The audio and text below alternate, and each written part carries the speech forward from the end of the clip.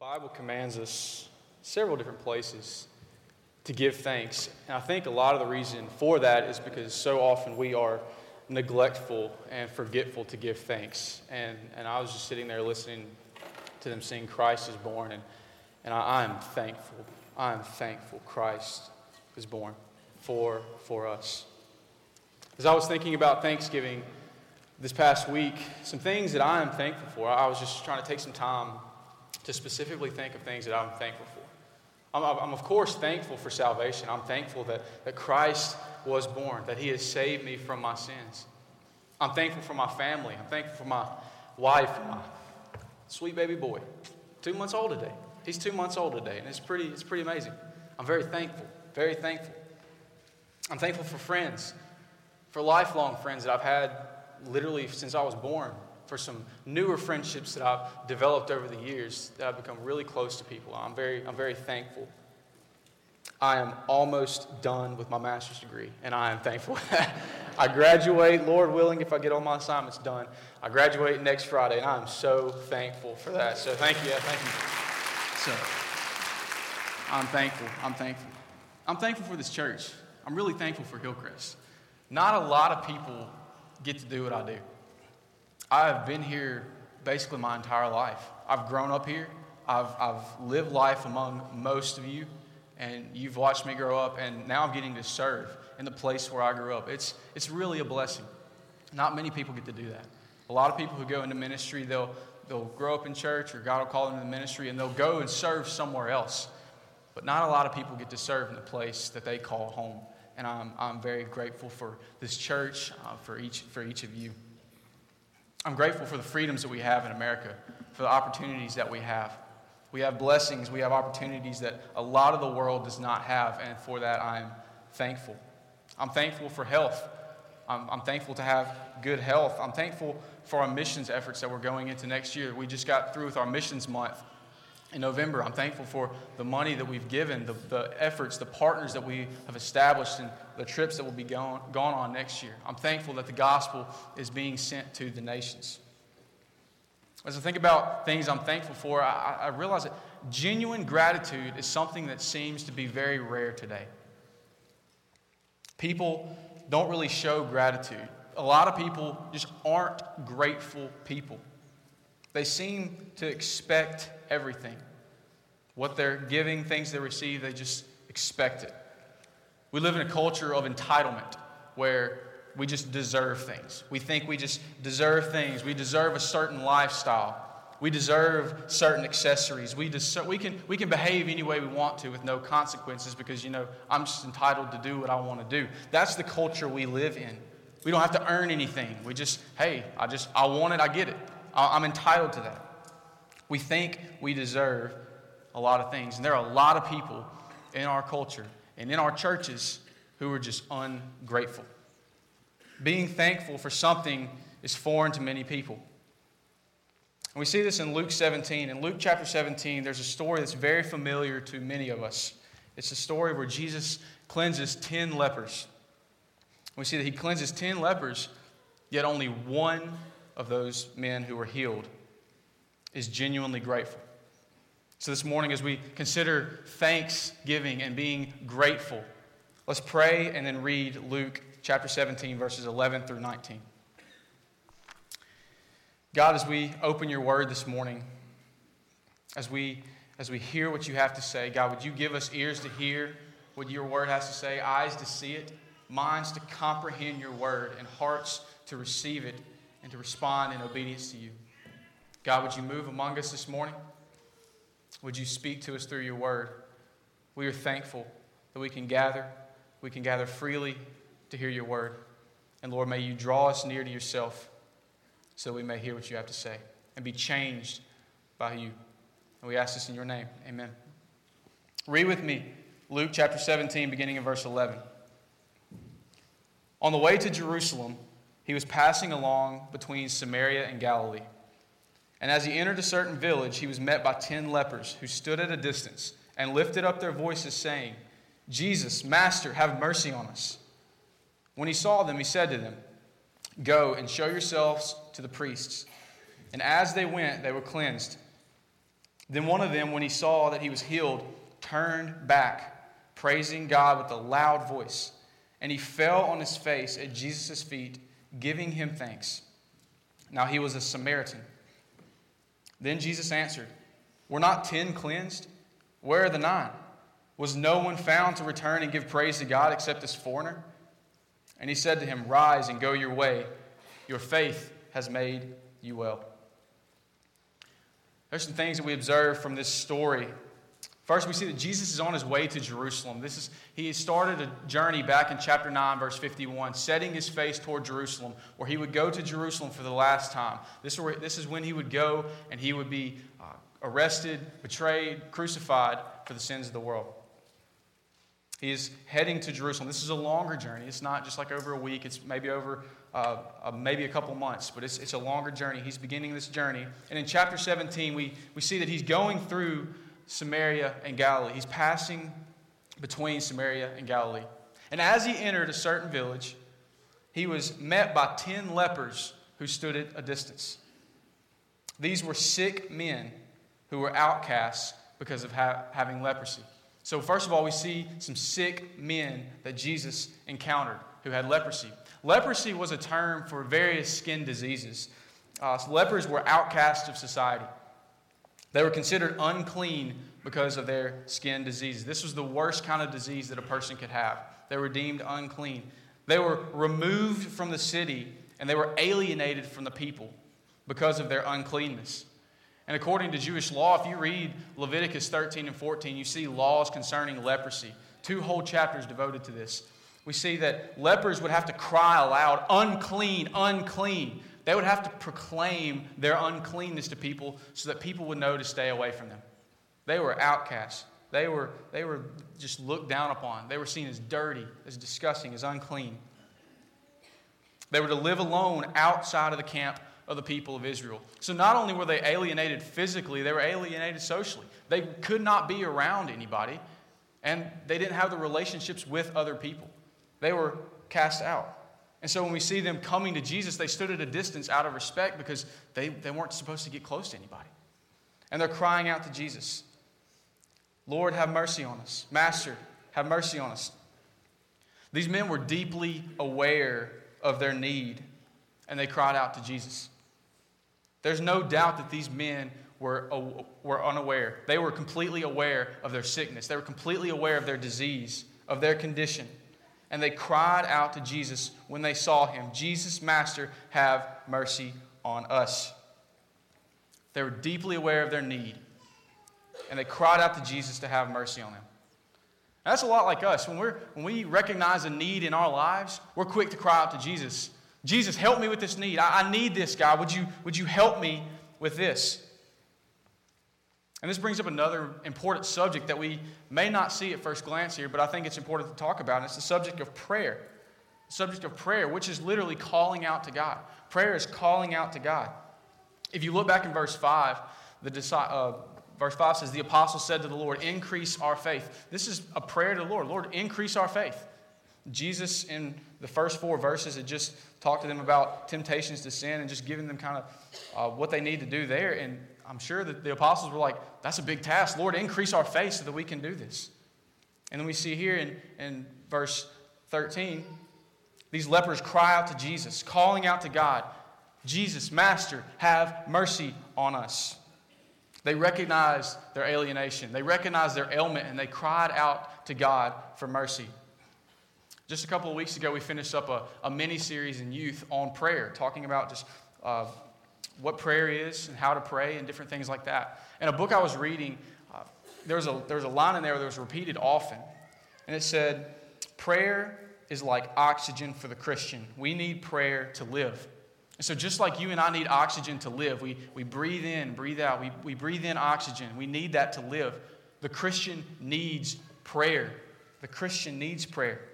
And prayer is calling out to God. And we see these men crying out to God in their need. We know prayer is important. We talk about prayer. But why do so many Christians find it hard to pray or even neglect to pray? Or if they do pray, a lot of times we pray insincere, cold, heartless prayers. And a lot of times I believe is that you and I do not have a real awareness of the seriousness of our sin. We don't understand the wickedness of the sin in our own lives. Well, sin, yeah, that's what other people do. That's what the bad people do. But we're church-going good people. We don't sin. That's a lot of times our mindset can be, or I don't sin that bad. A lot of times we can think that way, and therefore we don't think we need prayer. Because prayer is calling out to God when we realize we have a need, and we're calling out to God to meet that need. But if we don't pray, what we're really showing is that we don't see a need for God. For the most part, I would dare say that you and I are better than we think we are. We think we're better than we are. We don't cry out to God because you and I, a lot of times, may not see our need for Him. We have things. If we need food, we go to the grocery store and buy it. If we need clothes, we go buy clothes. Shoot, we can just get on our phone and 2 days later, a package will be sitting at our house. We offer up weak and trite prayers to God, and we go about our lives thinking overall we're pretty good people. We don't need tons of forgiveness because really we hadn't sinned that bad. We're pretty good people. We're not like those lepers. We're not that bad. We're not that outcast. We don't see ourselves that way. A few of us are like the sinful woman who sat at Jesus' feet and wept, crying out to Him. And many of us are like the Pharisee who, in that story, didn't think he needed much forgiveness. I can recall times in my own life where I have sinned and I've literally thought, thank God that His mercies are new every day. I'm off the hook. That is awful. It's an awful way to look at God's forgiveness. And I do that, yes, God does forgive us of our sins. God will forgive us of our sins in Christ Jesus. And I am thankful for God's mercies. They are new. And God has forgiven me of my sins, but I'm not entitled to His forgiveness. And a lot of times that's my mentality of, well, I can sin because God will forgive me. As if I'm entitled to God's forgiveness. See, here Jesus was. He just entered this village, and 10 lepers were crying out to Him to have mercy on them. They lived in isolation. They were physically away and relationally away, socially away from everybody. They were keenly aware of their uncleanness and their need for help. And when they saw Jesus, they cried out to Him for help. And like these 10 men who are aware of their disease, you and I must have a real and deep awareness of our sinfulness. When we are truly aware of our sinful souls, we will earnestly cry out to God for help and for mercy. But if we don't take time to examine ourselves, to examine our lives, to look at our own sin, then we're not going to think we need God. But it's truly when we come into contact, when we come in and we counter God's Word, and we realize who God is, He's a holy God, and we realize how sinful we are, we realize our need for Him, and we will cry out to Him for mercy. We see these sick men that Jesus encountered. Jesus responded to them. We see the Savior's response in verse 14. Verse 14 says, when He saw them, He said to them, go and show yourselves to the priests. And as they went, they were cleansed. Jesus responds to the lepers by showing them mercy. Jesus didn't have to reach out to them. Jesus could have said, you guys are unclean. I'm going to go the other way. I'm not getting near you guys. I'm not dealing with you guys. That's what the rest of society did. We're not having anything to do with you guys because you are unclean. But He showed them mercy. He didn't touch them or He didn't pronounce healing on them. A lot of times when we see Jesus ministering to people, healing people, He would go and He would lay hands on them, or He would say, be clean, or be healed. He would give a healing there. But He didn't do that. He didn't say, may your leprosy be removed, or be clean. He said, go and show yourselves to the priests. This was in keeping with the law found in Leviticus 14. There were requirements and there were laws about cleansing of lepers. When the priest was the one who determined whether or not a leper was healed and was clean and could be restored back to society. And so Jesus, being obedient to the law, said, go to the priest. The priest is the one who can determine whether or not you are clean. And Jesus told them to go. They could have stayed there, not believed Him. But telling them to go required a certain degree of faith on the part of all 10 lepers. As they went, the end of verse 14 says, they were cleansed. As they went. And I can just imagine if they wouldn't have gone, they wouldn't have been healed. Jesus said, go show yourselves to the priests. As they went, they were healed. They all knew Jesus had the power to heal them. That's why they cried out to Jesus. They knew he could. And when Jesus said go, they went. They obeyed him. Jesus gave the lepers a clear instruction to follow. And as they obeyed his command, they were cleansed. As they went, they were cleansed. This event shows childlike obedience to every word of Christ. When Jesus said go, they went. They didn't sit around and discuss what Jesus meant by go. Well, which route do we need to take to go to the priests? Do we need to go this way or this way? Or when do we need to go? Do we need to go right now, or do we need to go tomorrow, or maybe next week? Should we go as a group, or should we go individually? Or how are we to go? They simply went. Jesus said go, and they went. It was a simple command. There was no complication to it. Go, show yourself to the priests. They went, and they were healed. Through their obedience, they received Christ's blessing of being cleansed from their leprosy. Jesus gave them a clear command, and through their obedience to Christ's command, they received Christ's blessings. And it got me to thinking about the commands of Christ that are so clear in Scripture. What are some of the commands in Scripture that we see that Christ has just made so clear? Love God, worship the Lord your God with all your heart, soul, mind, strength. Love your neighbor as yourself. Jesus summed up the whole law when he was talking to the Pharisee. He said, love God, love people. That basically sums up the whole law. Go and make disciples of all nations. The Great Commission. Go make disciples of all nations. That's a pretty clear command. I think about, there's a guy, he's a Blue Mountain student. He came to me a couple weeks ago. He said, hey man, I'm looking for some discipleship. And I'm like, okay, you want to help lead some students, or what do you think? He said, no, I need some personal discipleship. I'm looking for that. And I'm like, okay, great. And I didn't know how I was going to do this. I'm like, why'd you come to me, man? I'm busy. I'm in seminary. I've got a newborn. I got all these things going on in my life. I can point you to somebody else, but Lord just laid it on my heart. Said, Jack, come on. He came to you. Go.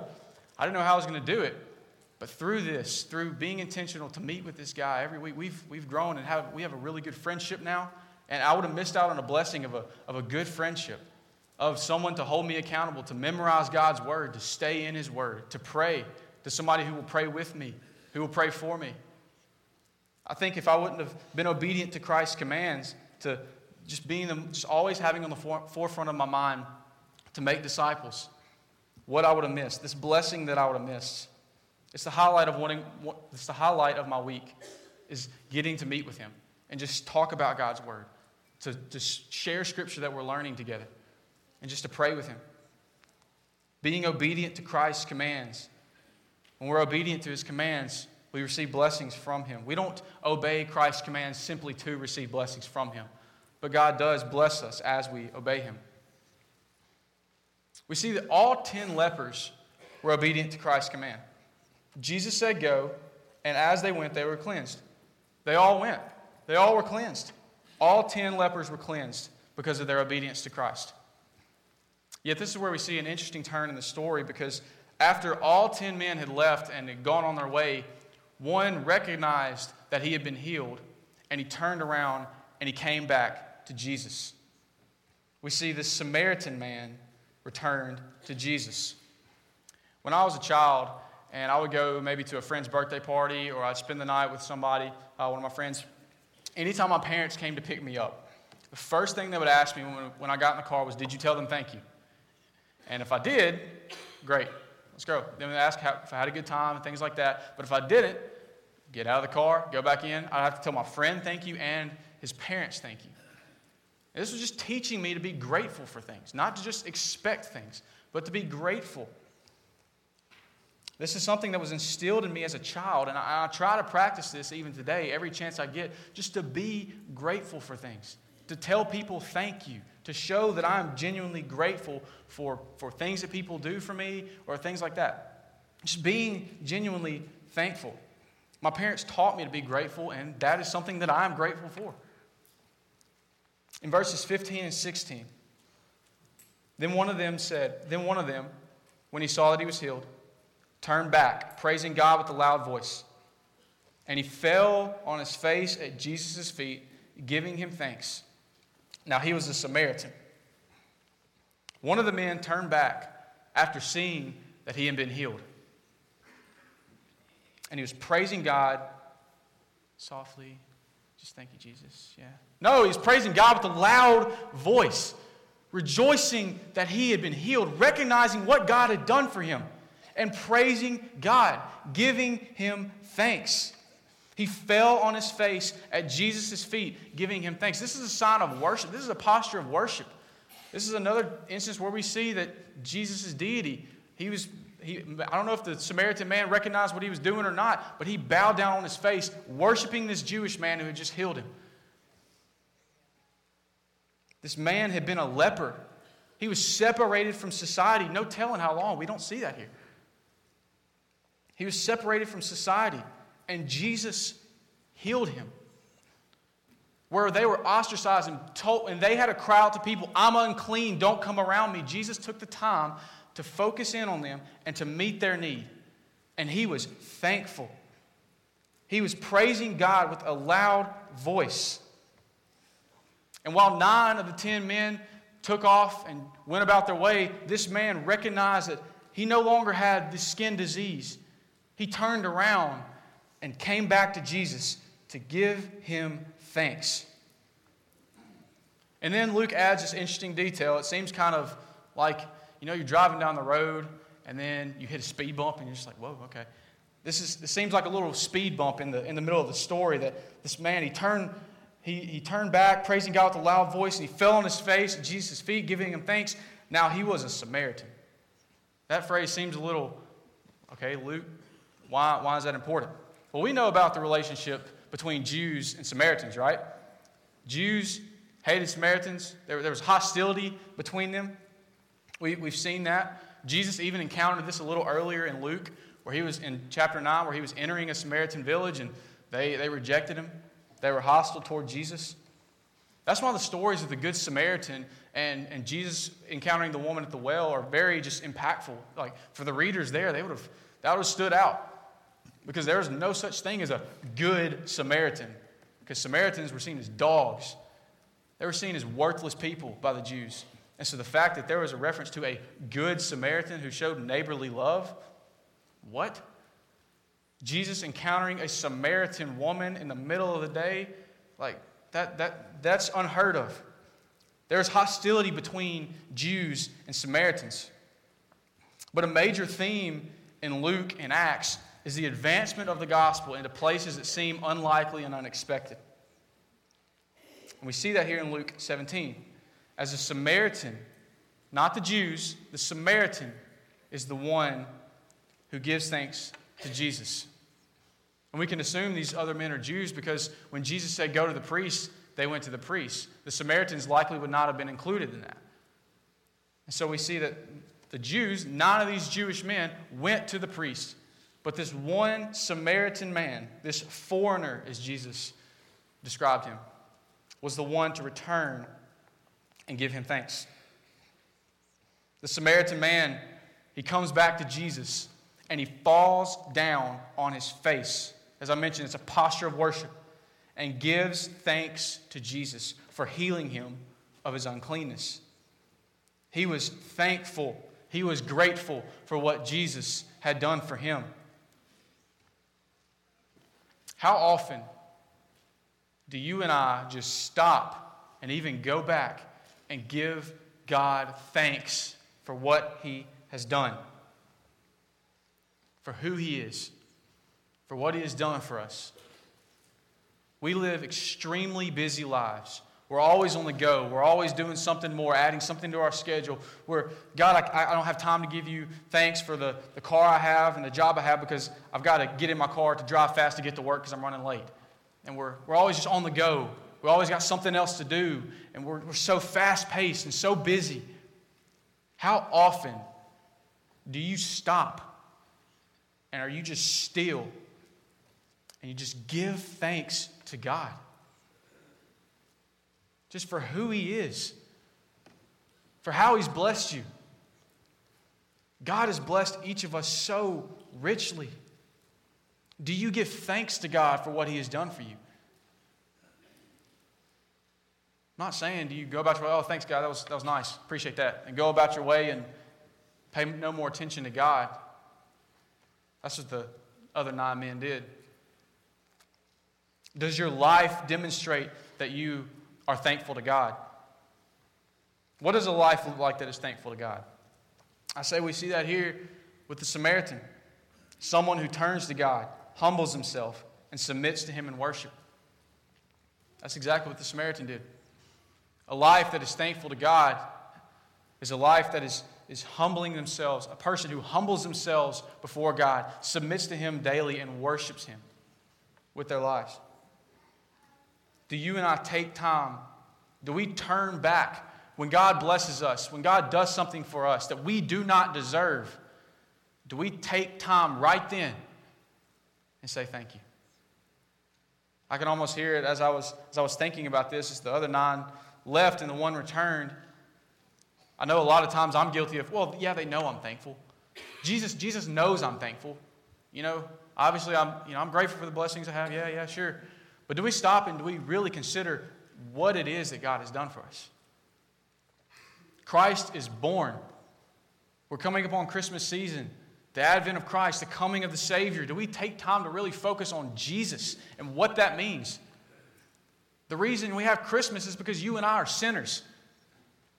Not so we can look at lights and decorate a Christmas tree. It's because you and I are sinners. That's the reason Jesus came in the first place, is to save us from our sins. And do we take time, especially during these holiday seasons, to take time to stop and thank God for what He has done, that He is born, that He is here, God with us, Emmanuel? Do we take time right then? Not, well, I'll thank them later. I just remember when I going back to my parents, when I would get in the car after a friend's house, it wasn't, hey, did you tell them thank you? Okay, you can text them when we get home. No, go right now, get your butt out of the car, go inside the house, and tell them thank you. And we did. And as soon as I got back, did you tell them thank you? Yes, sir. All right, we go. It's just taking time right then to tell them thank you. Do we take time right now to tell God thank you? What are things that you're thinking of right now that you were thankful for? As Don mentioned earlier, hopefully a lot of these blessings were sitting around the table with you this week. Hopefully you were able to take time this week to sit and count blessings in your life. Are you thankful? The last few verses in this section demonstrate a distinction between the Samaritan and the other 9 men. Other than the Samaritan turning and coming back, we see another distinction, and it's that of a saving faith. A saving faith. Jesus asked 3 rhetorical questions. Look with me in verse 17. Then Jesus answered, "Were not 10 cleansed? Where are the 9? Was no one found to return and give praise to God except this foreigner?" He asked 3 rhetorical questions directed toward these 9 Jewish men who did not return to give thanks. There's some irony here that we're meant to recognize. I've already mentioned about the hostility between Jews and Samaritans, and that Jesus even experienced hostility as He was encountering some Samaritans in Luke chapter 9. Yet here it is, the Samaritan is the one who returns. The Samaritan returns to Jesus, to this Jewish man, to give him thanks for healing him. A common theme that we see in Luke and Acts is the gospel spreading to all nations. A lot of times that we see in Luke, especially records this in Luke and Acts, we see the Jews, God's chosen people, rejecting Jesus, and the Gentiles, many Gentiles received Him. The men who would have likely been expected to give thanks to God went about their way to go back to their normal lives, to go to the priests, and the one who no one would have thought would have turned to give thanks is the one who came back, fell on his face, and gave thanks. So what about the 9 Jews who were healed? What about them? Did they take their healing for granted? Well, yeah, I expect to be healed. I'm a Jew. They seem to be more concerned about getting back to their regular lives than they were about giving thanks to Jesus. It seems to me that they just expected to be healed because of who they were, maybe. What about you and me? Do we take God's blessings on our lives for granted? Do we expect God to bless us as if we deserve it? We're quick to ask God for things. We're quick to ask God for help, for God to bless us. Yet how often do we just run back to our normal lives and give no more thought to God, thanking Him for what He's done? How often do we expect God's blessings? A lot of times we'll even get mad if we don't get what we expected. God, I expected this from you. How often do we do that? There's something to be said that only 1 out of the 10 men who were healed returned to give thanks to Jesus. Far too many of us, far too many of us do not have a deep sense of our own sinfulness.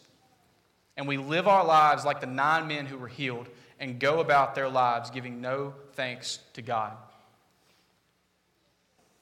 There's far too many people, you and I included, that want Jesus' healing, that want blessings from Jesus, but do not give Him thanks. As I mentioned earlier, these men, they knew Jesus could heal them. That's why they cried out to Him. They knew Jesus could heal them, and they trusted Him to heal them. You and I do that. We know Jesus can heal. We call out to Jesus. We cry out to Jesus, Lord, heal this sick person in my family.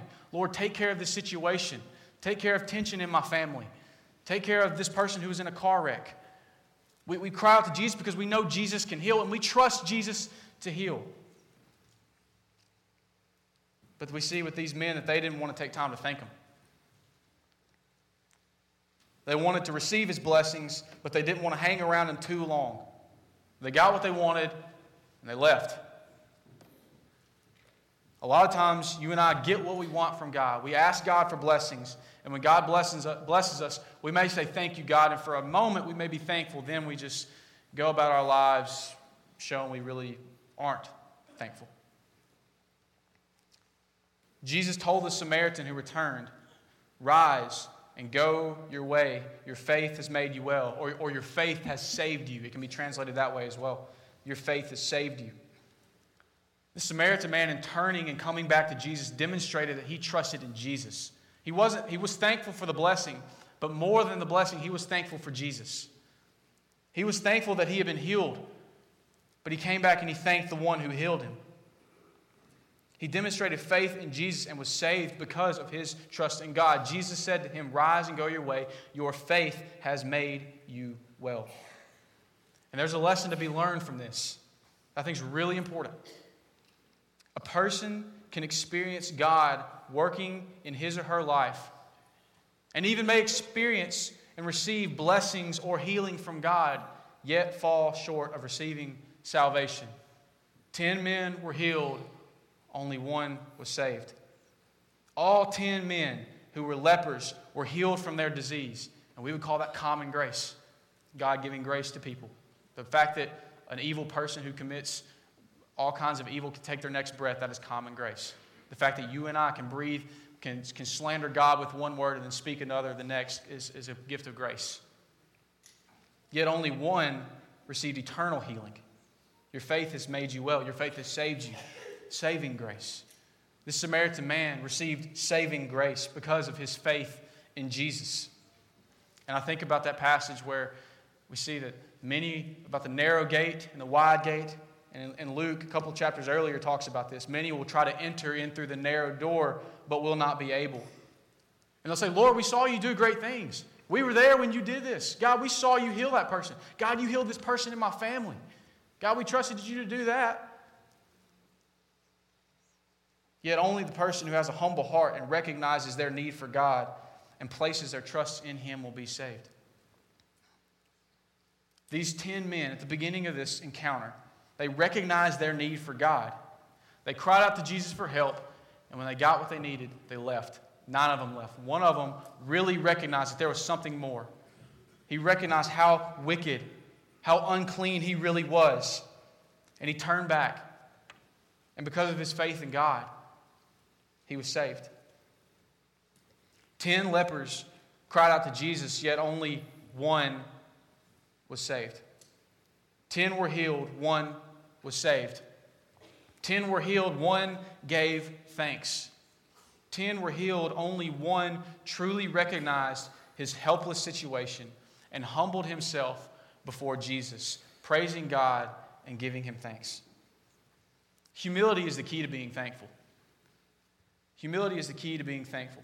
If we are full of pride and full of ourselves, we're not going to be thankful for anything because we think we deserve everything.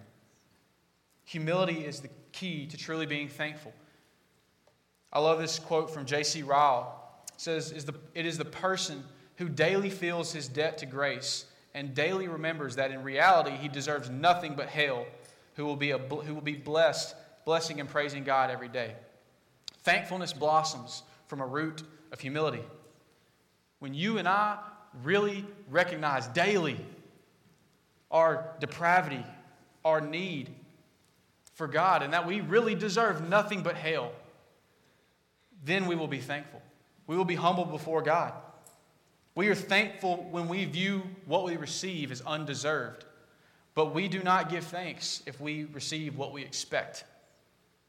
If we expect something from other people, it's likely we're not going to say thank you because we expected it. A lot of times when we feel something is undeserved, that is when we will give thanks. So think about salvation for a moment.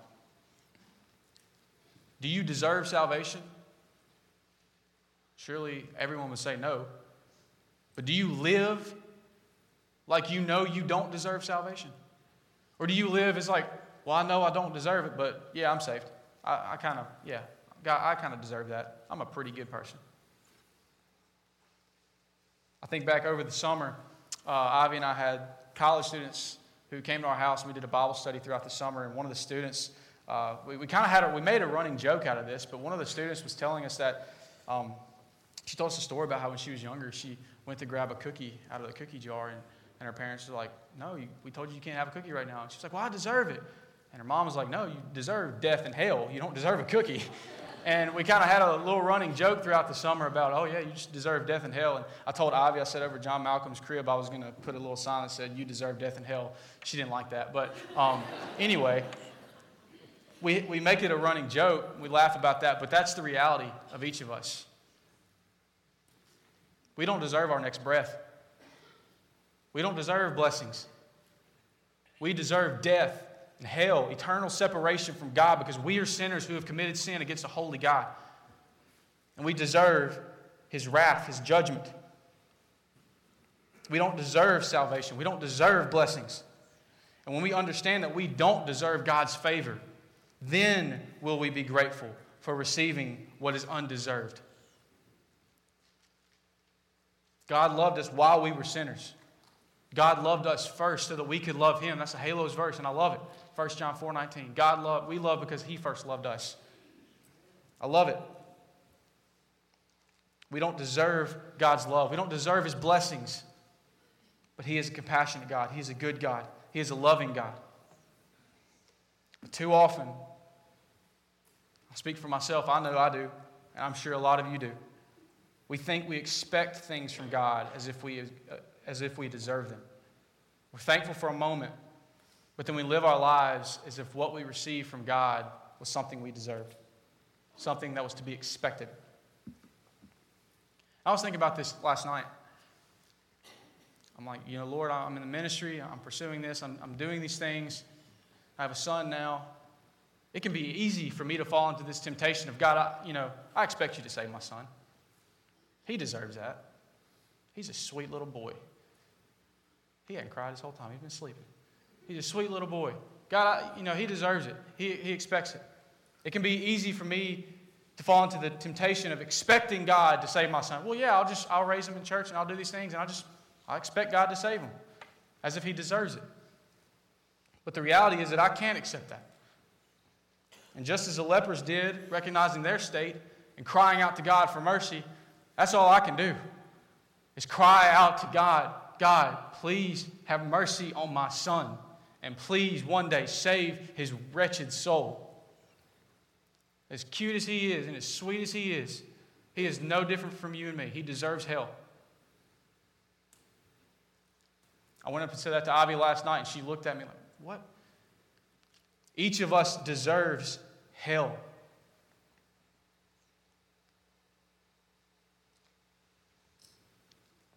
But God, being rich in mercy, has made us alive together with Christ. In Him we can have salvation. And we should be thankful for that. Thankfulness rises from humility, and it leads to worship. That's what we see here. When we understand our helpless situation as sinners separated from God, our response is to humbly submit ourselves and come before Jesus in repentance, knowing we are unworthy of His forgiveness. Not just knowing it up here, but really feeling it, having a good sense that we are unworthy of His forgiveness. And we are to fall on our faces before Him in worship because of who He is. One day, Philippians 2 says, one day every knee will bow, every tongue will confess in heaven and on earth and under the earth that Jesus Christ is Lord. Because He is worthy of worship. And that is our response to God. And He is so gracious and loving. He has granted salvation in Jesus Christ. There's no other name under heaven by which men can be saved except through Jesus Christ. And if you are saved, our response to God is to give thanks to Him. Think about when Philip was singing earlier, just, I give thanks, I give thanks, I give thanks. How important that is to give thanks, because how often we forget or neglect to do it. Genuine gratitude is rare in our world today. And sadly, it even seems to be rare among many Christians. The majority of us are like the 9 lepers who cried out to God for mercy and went on their way after receiving what they needed, not giving thanks to God. And very few of us are like the lone Samaritan who went back to give thanks. Our response to God this morning is simply this: give thanks to Him. Give thanks to God. Thank God for what He has done. Thank God for the blessings that He has given you that you do not deserve. Thank God for sending His Son, Jesus, to save you from your sins. Thank God for Emmanuel, God with us. And as we see in the Samaritan man here, we all are unworthy to receive mercy from God. Yet God has granted salvation through Jesus Christ. If you do not have that forgiveness, you do not deserve it. But God offers it. God has made a way for you to receive forgiveness of your sins through His Son, Jesus Christ. And I plead with you, turn today from your sins. Turn and come to Jesus. Repent of your sins. Place your faith in Him. As we see that this Samaritan man's faith made him well. Your faith in Jesus will make you well. Receive His forgiveness and then turn and give Him thanks. So as we have entered into this time of response, just take time where you are. Where you are, come to the altar. Just whatever you need to do. Give thanks to God. Count your blessings. Name them one by one. Consider what God has done in your life. Thank Him for the salvation you've received. If you've not received that salvation, He is calling today. Come and receive His forgiveness and give Him thanks. Father, as we think about what You have done, God, we are thankful. We are so unfaithful. We are so unworthy of Your love, of Your mercy and forgiveness and Your grace. But God, You offer it to us. God, we have nothing to bring. We have nothing to give You. And that is why You sent Jesus to be the sacrifice for us. Because we had nothing, so You gave us what we needed. Lord, we live in a culture where a lot of times we are not thankful. We may be thankful about some things, but Lord, a lot of times we look over just how richly You've blessed us. Would You convict us? Would You draw us near to Your throne of grace? Would You help us to give thanks? We need Your help to give us thanks, God. Lord, we thank You for who You are. We thank You for Jesus. And it's in His name we pray. Amen.